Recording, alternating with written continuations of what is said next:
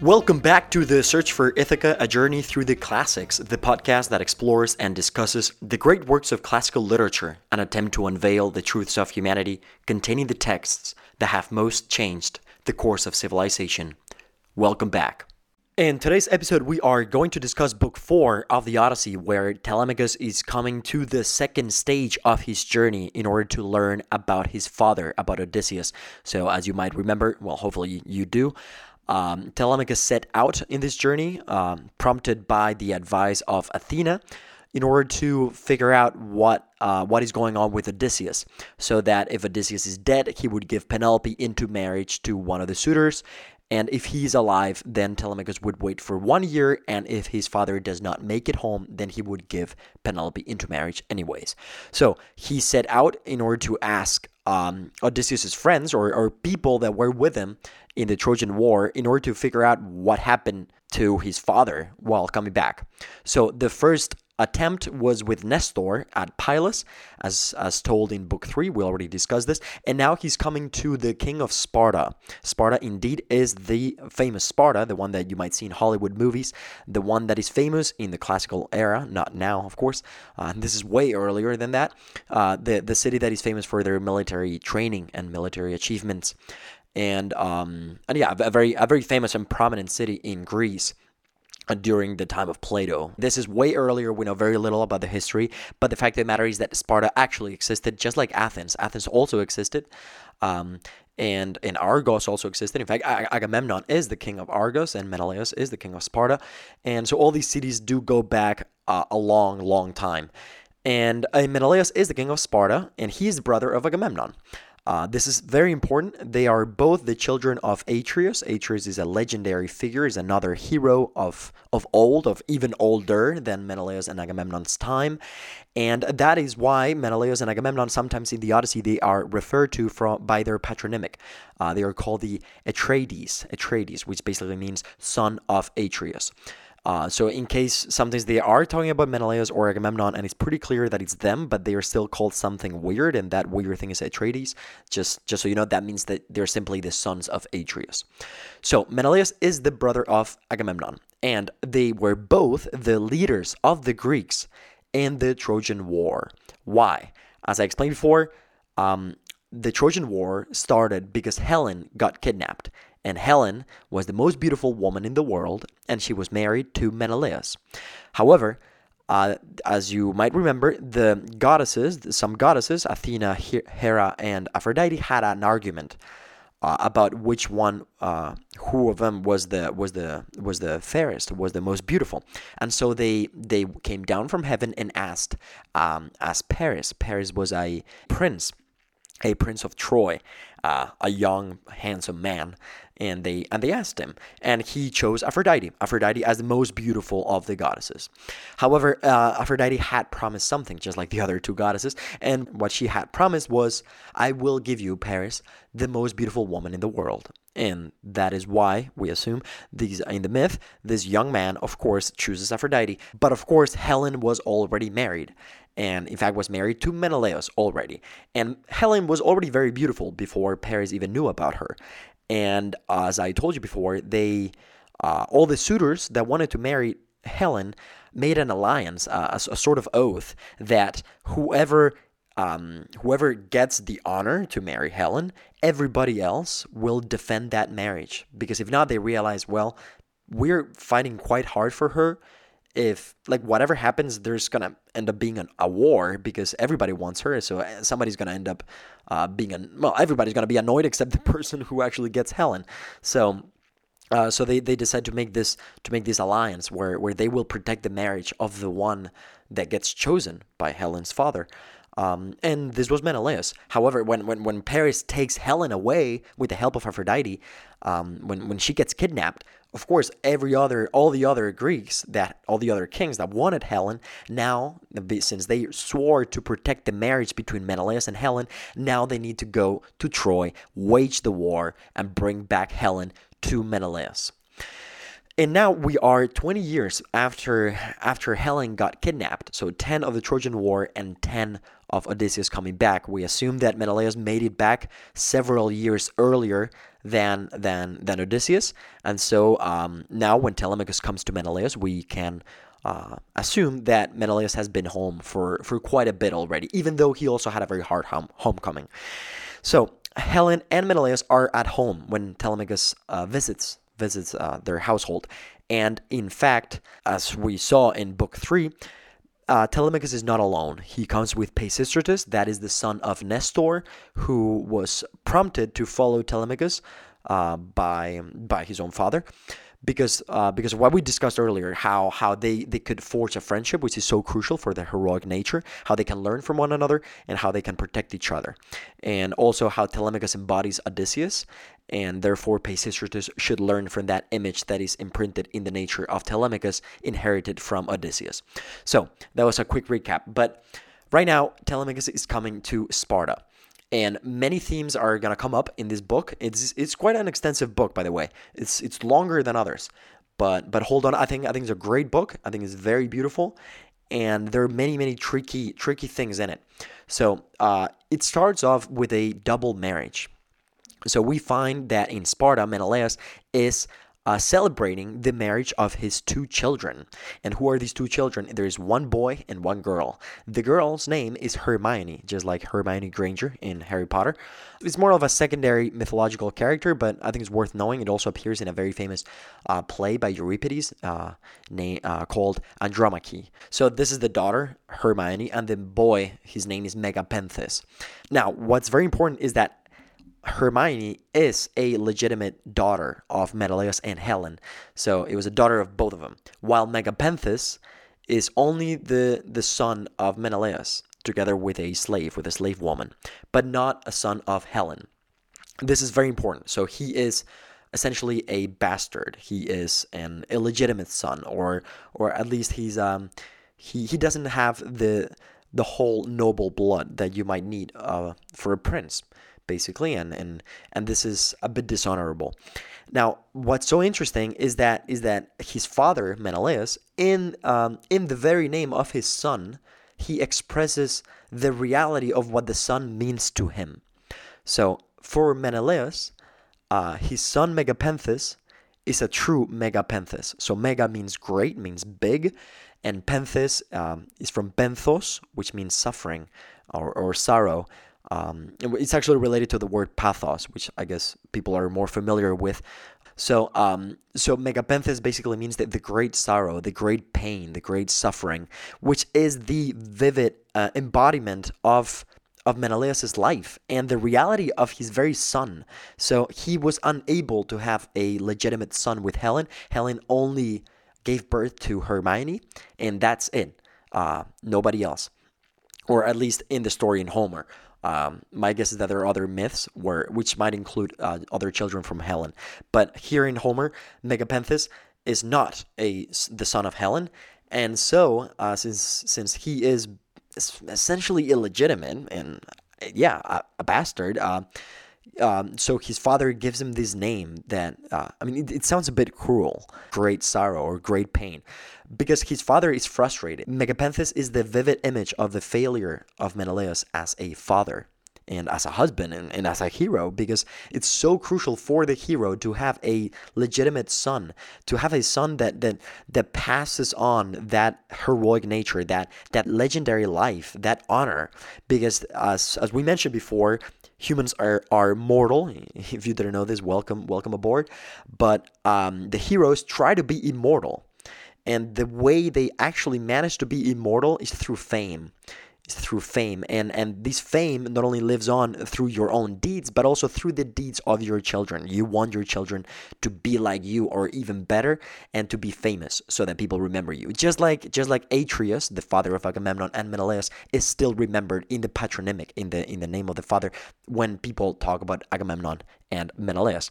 But in the case of Menelaus, in particular, this is simply not the case, because he does not have a legitimate son who could go on to become a great hero, because already from his birth, he is tainted. He's impure. He's not of royal blood completely, because his mother was a slave woman. and Megapenthus is not the son of Helen, but only of Menelaus. But this crisis in the family, this crisis in the identity of Menelaus as a hero in his heroic journey is not quite the case with Odysseus, of course, because Odysseus does have a legitimate son. In fact, it's Telemachus, but it is. But it is somehow analogous because also Odysseus would be worried about the heroic nature of his son. It is very important for the hero himself, for Odysseus, to have a son that will be famous. And so Athena is actually taking care of this by sending Telemachus in this journey, by making him mature, by making him face society and talk to all these great figures and basically earn a name for himself. So even though Odysseus does have a legitimate son, this worry of having a good son who could become a hero and pass on your legends and your fame through these noble deeds and actually live on, like you will become immortal through history, through stories. This is also present in the life of Odysseus, in the story of Telemachus and Odysseus, because even though Telemachus is not a bastard, he does need nonetheless to become a hero as well, and that is a concern for Odysseus and for Athena and for Telemachus himself, of course. But for Menelaus, it's more complicated, of course, because he does not have a son. He just doesn't have a son. So we see him in book 4 placing his hopes in Hermione, and this is very interesting because Hermione is actually marrying a great man. She is marrying a man named Neoptolemus. Neoptolemus is the son of Achilles, and Achilles is the greatest hero in the Iliad. He's the main character. He is the embodiment of heroic nature everywhere in history, especially in the Renaissance, and basically everywhere. And Hermione is marrying Achilles' son. Achilles dies in the Trojan War, even though he does not appear in the Iliad, but he actually dies. And now Hermione is marrying the son of the greatest hero. And that is a great hope for Menelaus. And in fact, it will not just be a hope, but a concern, a major concern. And in other stories that we can find of Greek mythology through other Greek authors of, basically in the broader sphere of literature, in their culture, we can see other stories that relate to the marriage between Hermione and Neoptolemus, and one in particular takes place in Euripides. Euripides is a very famous poet, a tragedian. He writes tragedies, that is theater, in Athens towards the end of the 5th century BC, and he has one play called Andromache.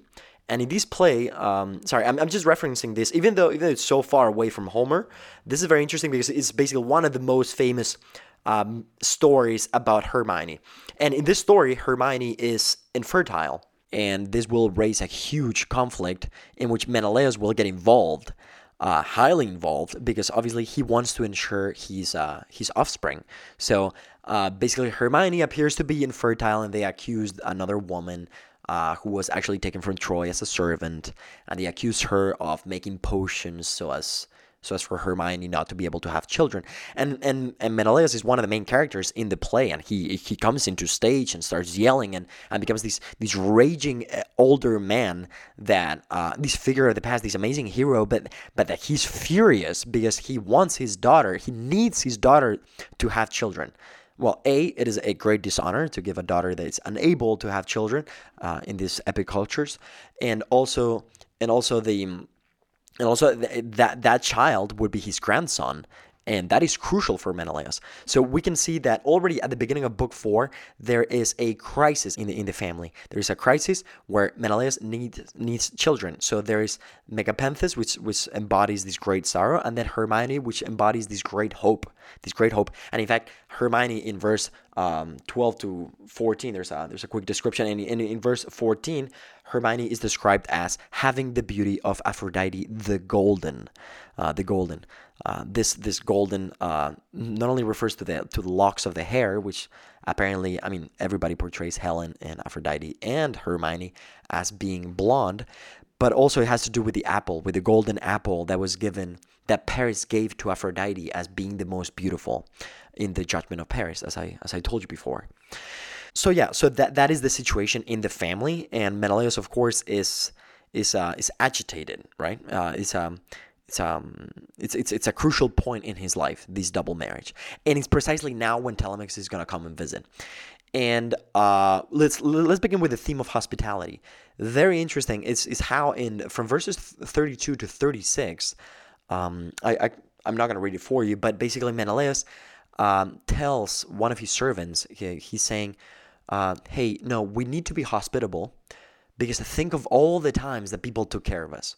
Think of all the times that people showed hospitality to us and were very generous with us. So too, we need to do the same.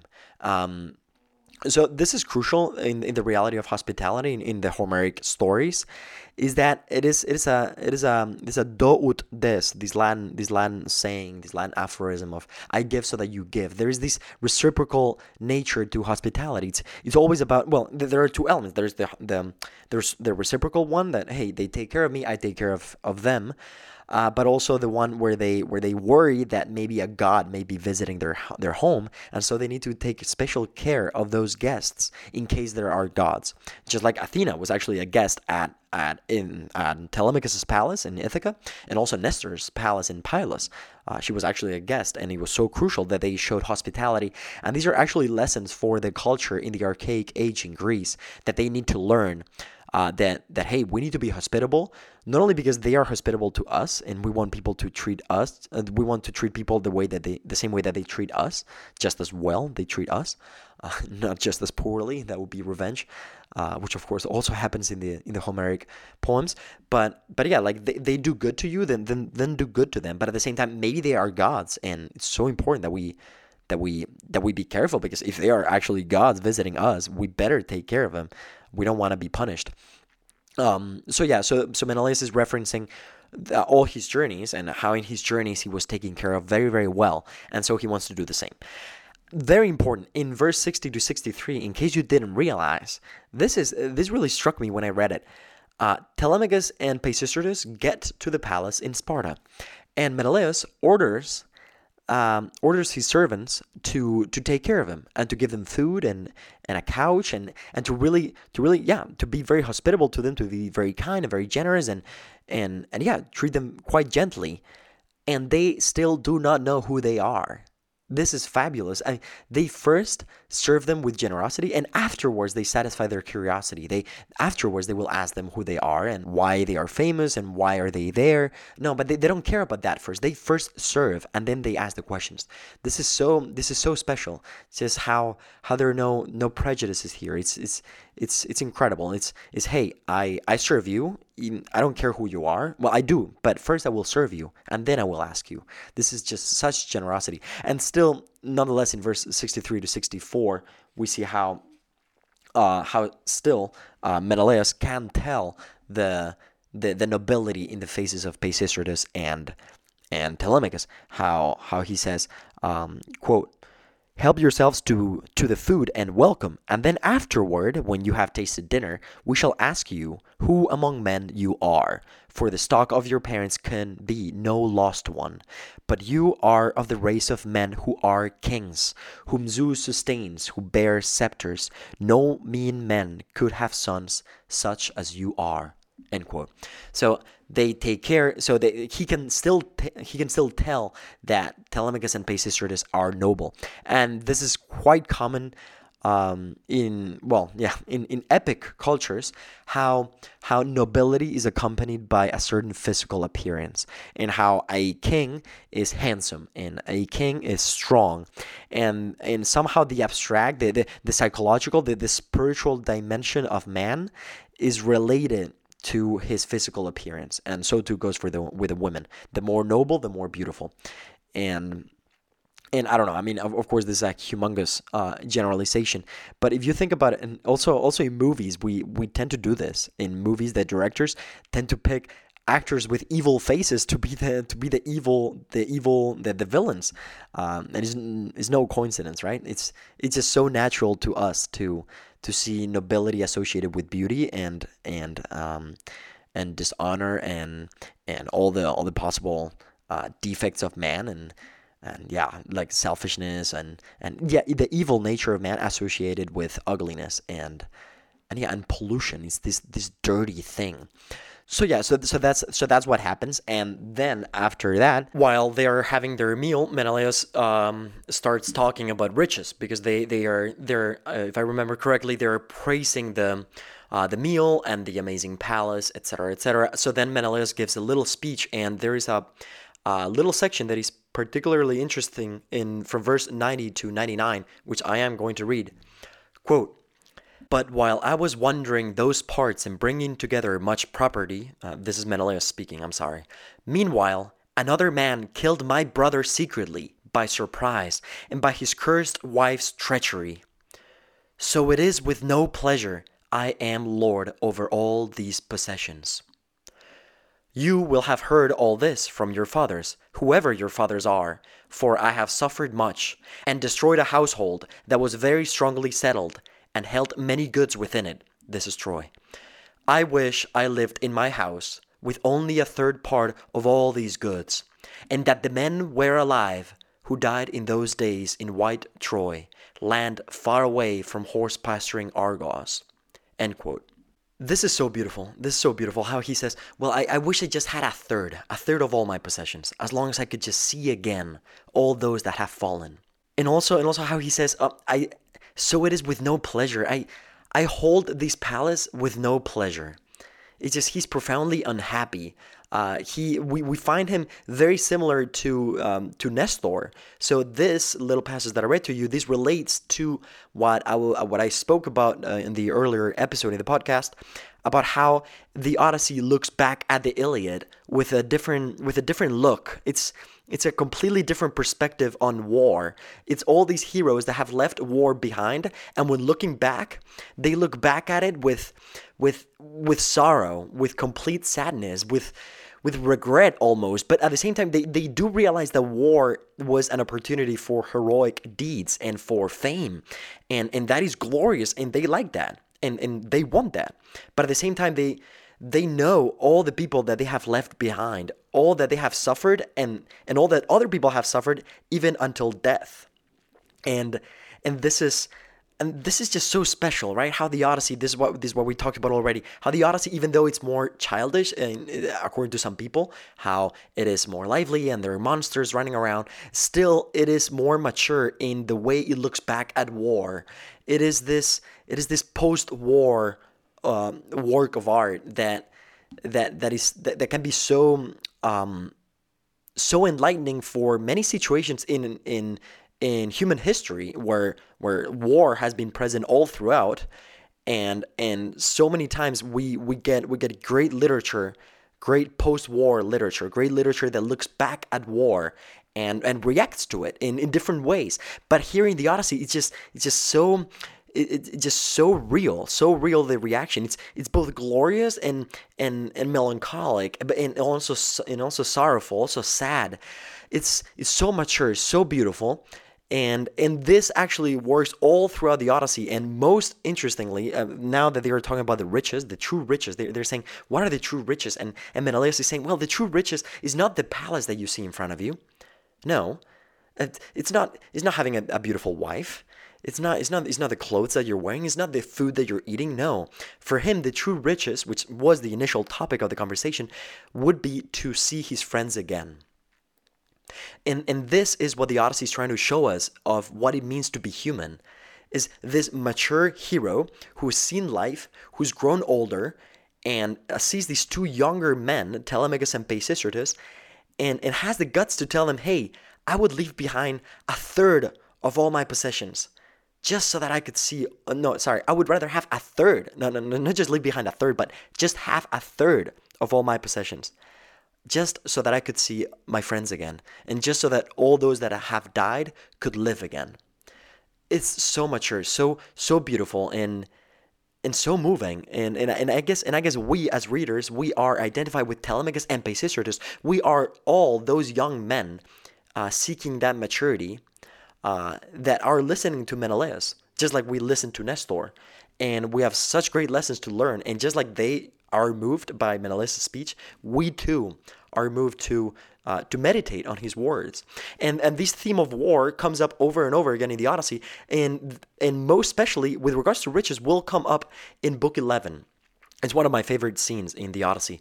It's where, well, we will see this, but basically Odysseus is recounting how he, with his men, they went down to the underworld, to hell, basically, to the afterlife.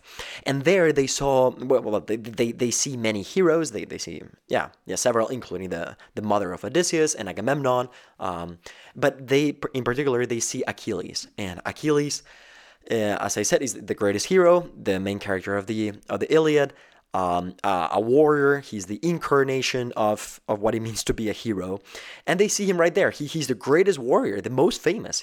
They see him right there. They talk to him, and Achilles will say something in the lines of I would rather be the humblest of all peasants than to be the king of the underworld, because he's basically the king of the dead. All the warriors that have fallen, they basically make him king, if I remember correctly. And he tells Odysseus, hey, but this honor is nothing compared to being alive. I would much rather be alive and be extremely poor and not heroic, not famous. Rather that than to be the king of the underworld. And this is the broader lesson of the Odyssey, that of part of what it means to be human is to be alive. And that is so important. I mean, it sounds very basic, but they make it. But Homer makes it in such a beautiful way that it's much deeper than it seems. No, it's good to be alive. No, it's not just that. But hey, like death, the destruction of war, all these things are bad. And as humans, we need to fight against them. And it is just to have a sorrowful feeling, a feeling of sorrow when thinking of death. And to praise in all these glories the humblest of lives, because that is what it means to be human. Even just to have a family, just that, or even to have just 1/3 of all the possessions that Menelaus has, that's better. That's better than dying with all the honors.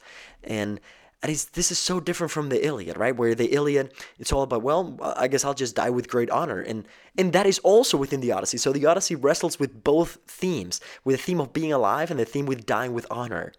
And this we will see later on again, I guess in book 5 or book 6, maybe beginning of book 6 or end of book 5, when Odysseus is about to die in a storm all alone in the ocean. And he will give a beautiful speech regretting his situation and why he wouldn't like to die in that situation. But yeah, these are two themes that Homer wrestles with in the Odyssey. And they both have to do with the reaction towards war, which is the meaning of death and the meaning of life.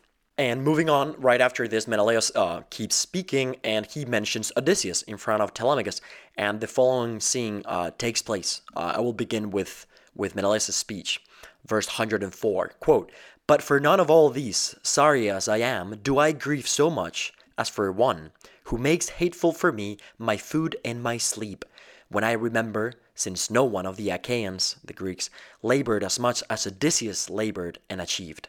And for him the end was grief for him, and for me a sorrow that is never forgotten for his sake. How he is gone so long, and we knew nothing of whether he is alive or dead. The aged Laertes, the father of Odysseus, and temperate Penelope, his wife, must surely be grieving for him, with Telemachus, whom he left behind in his house, a young child." End quote. This is the end of what Menelaus says, and now Telemachus will react. Quote, "He spoke, and stirred in the other the longing to weep for his father, and the tears fell from his eyes to the ground when he heard his father's name, holding with both hands the robe that was stained with purple up before his eyes.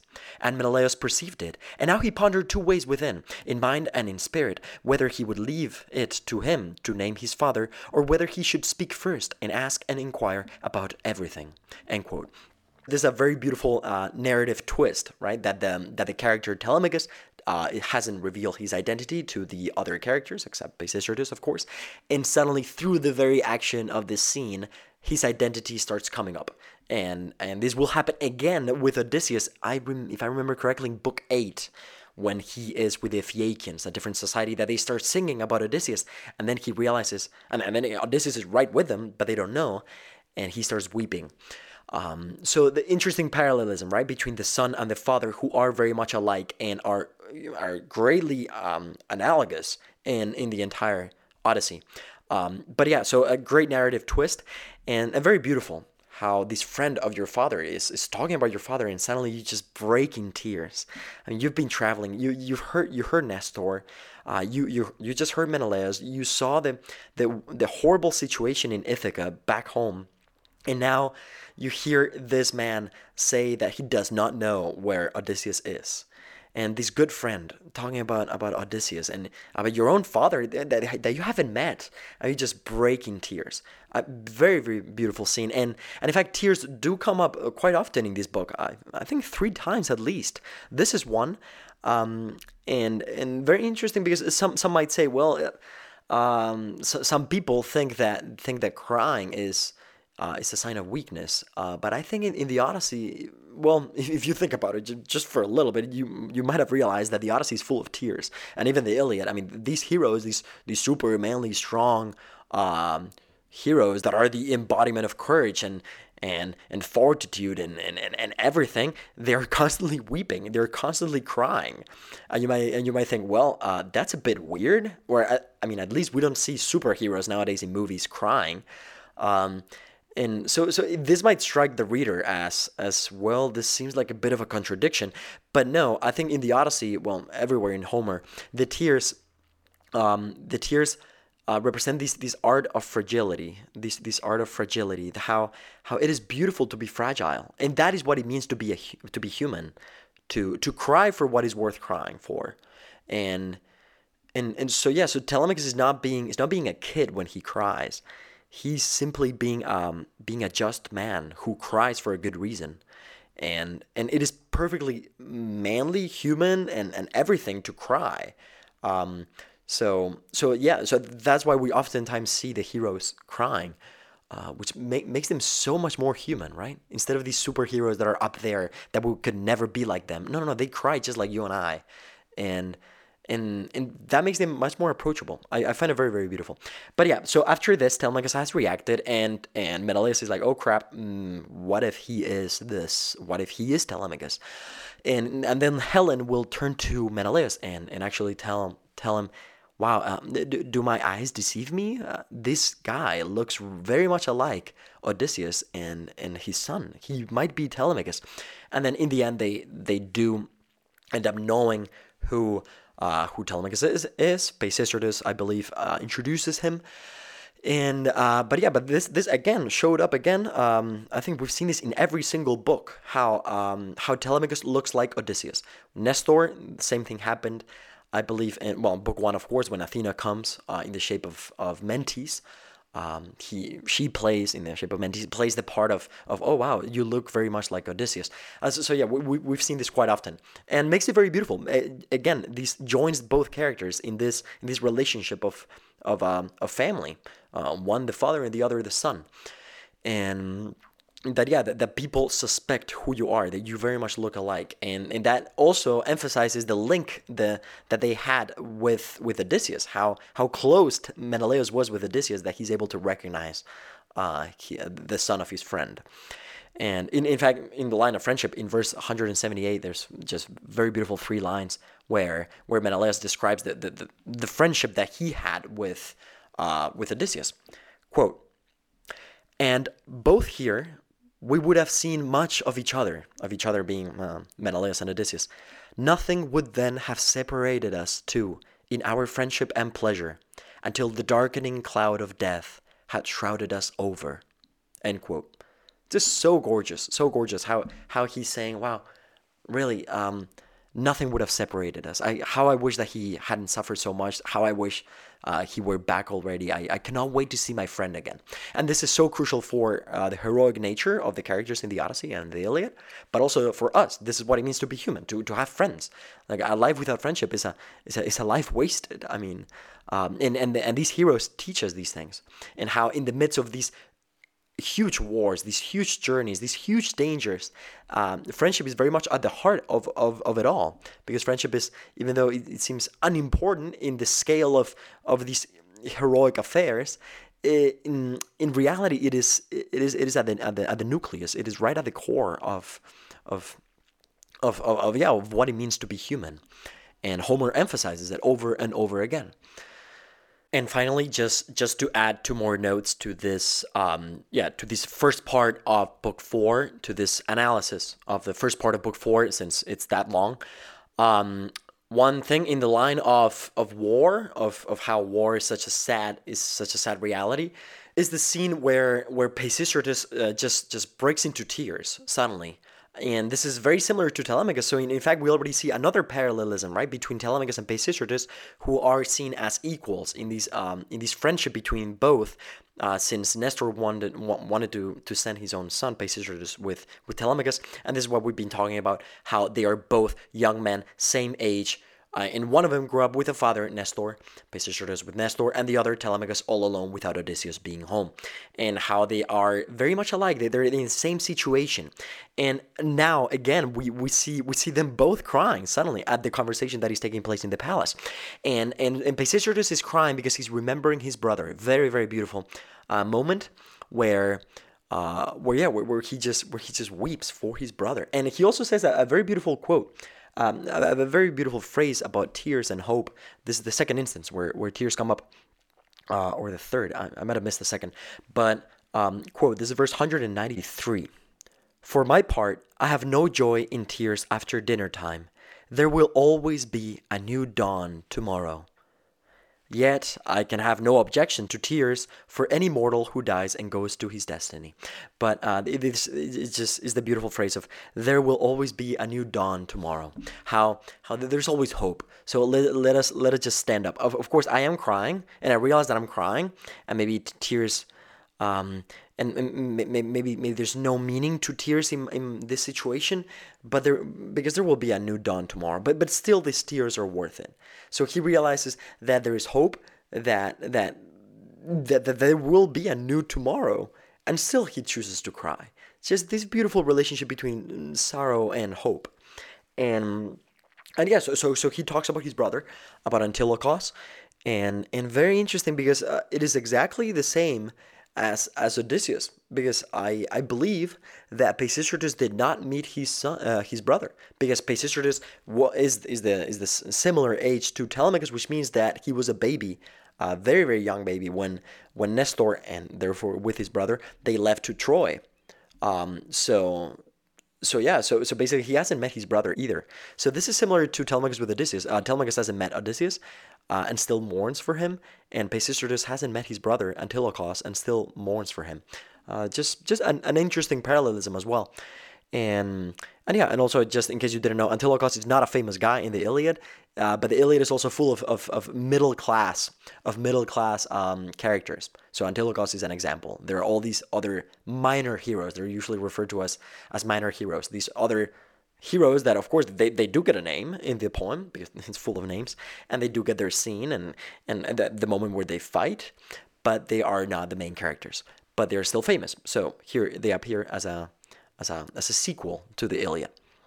And with this final idea, I think we've reached a good stopping point. So this concludes the first part of book four, of the commentary of book four, because as I said earlier, it's quite long. It's a very long book, and therefore I will be dedicating 2 episodes for it, so that we don't end up creating an episode that is an hour and 30 minutes long.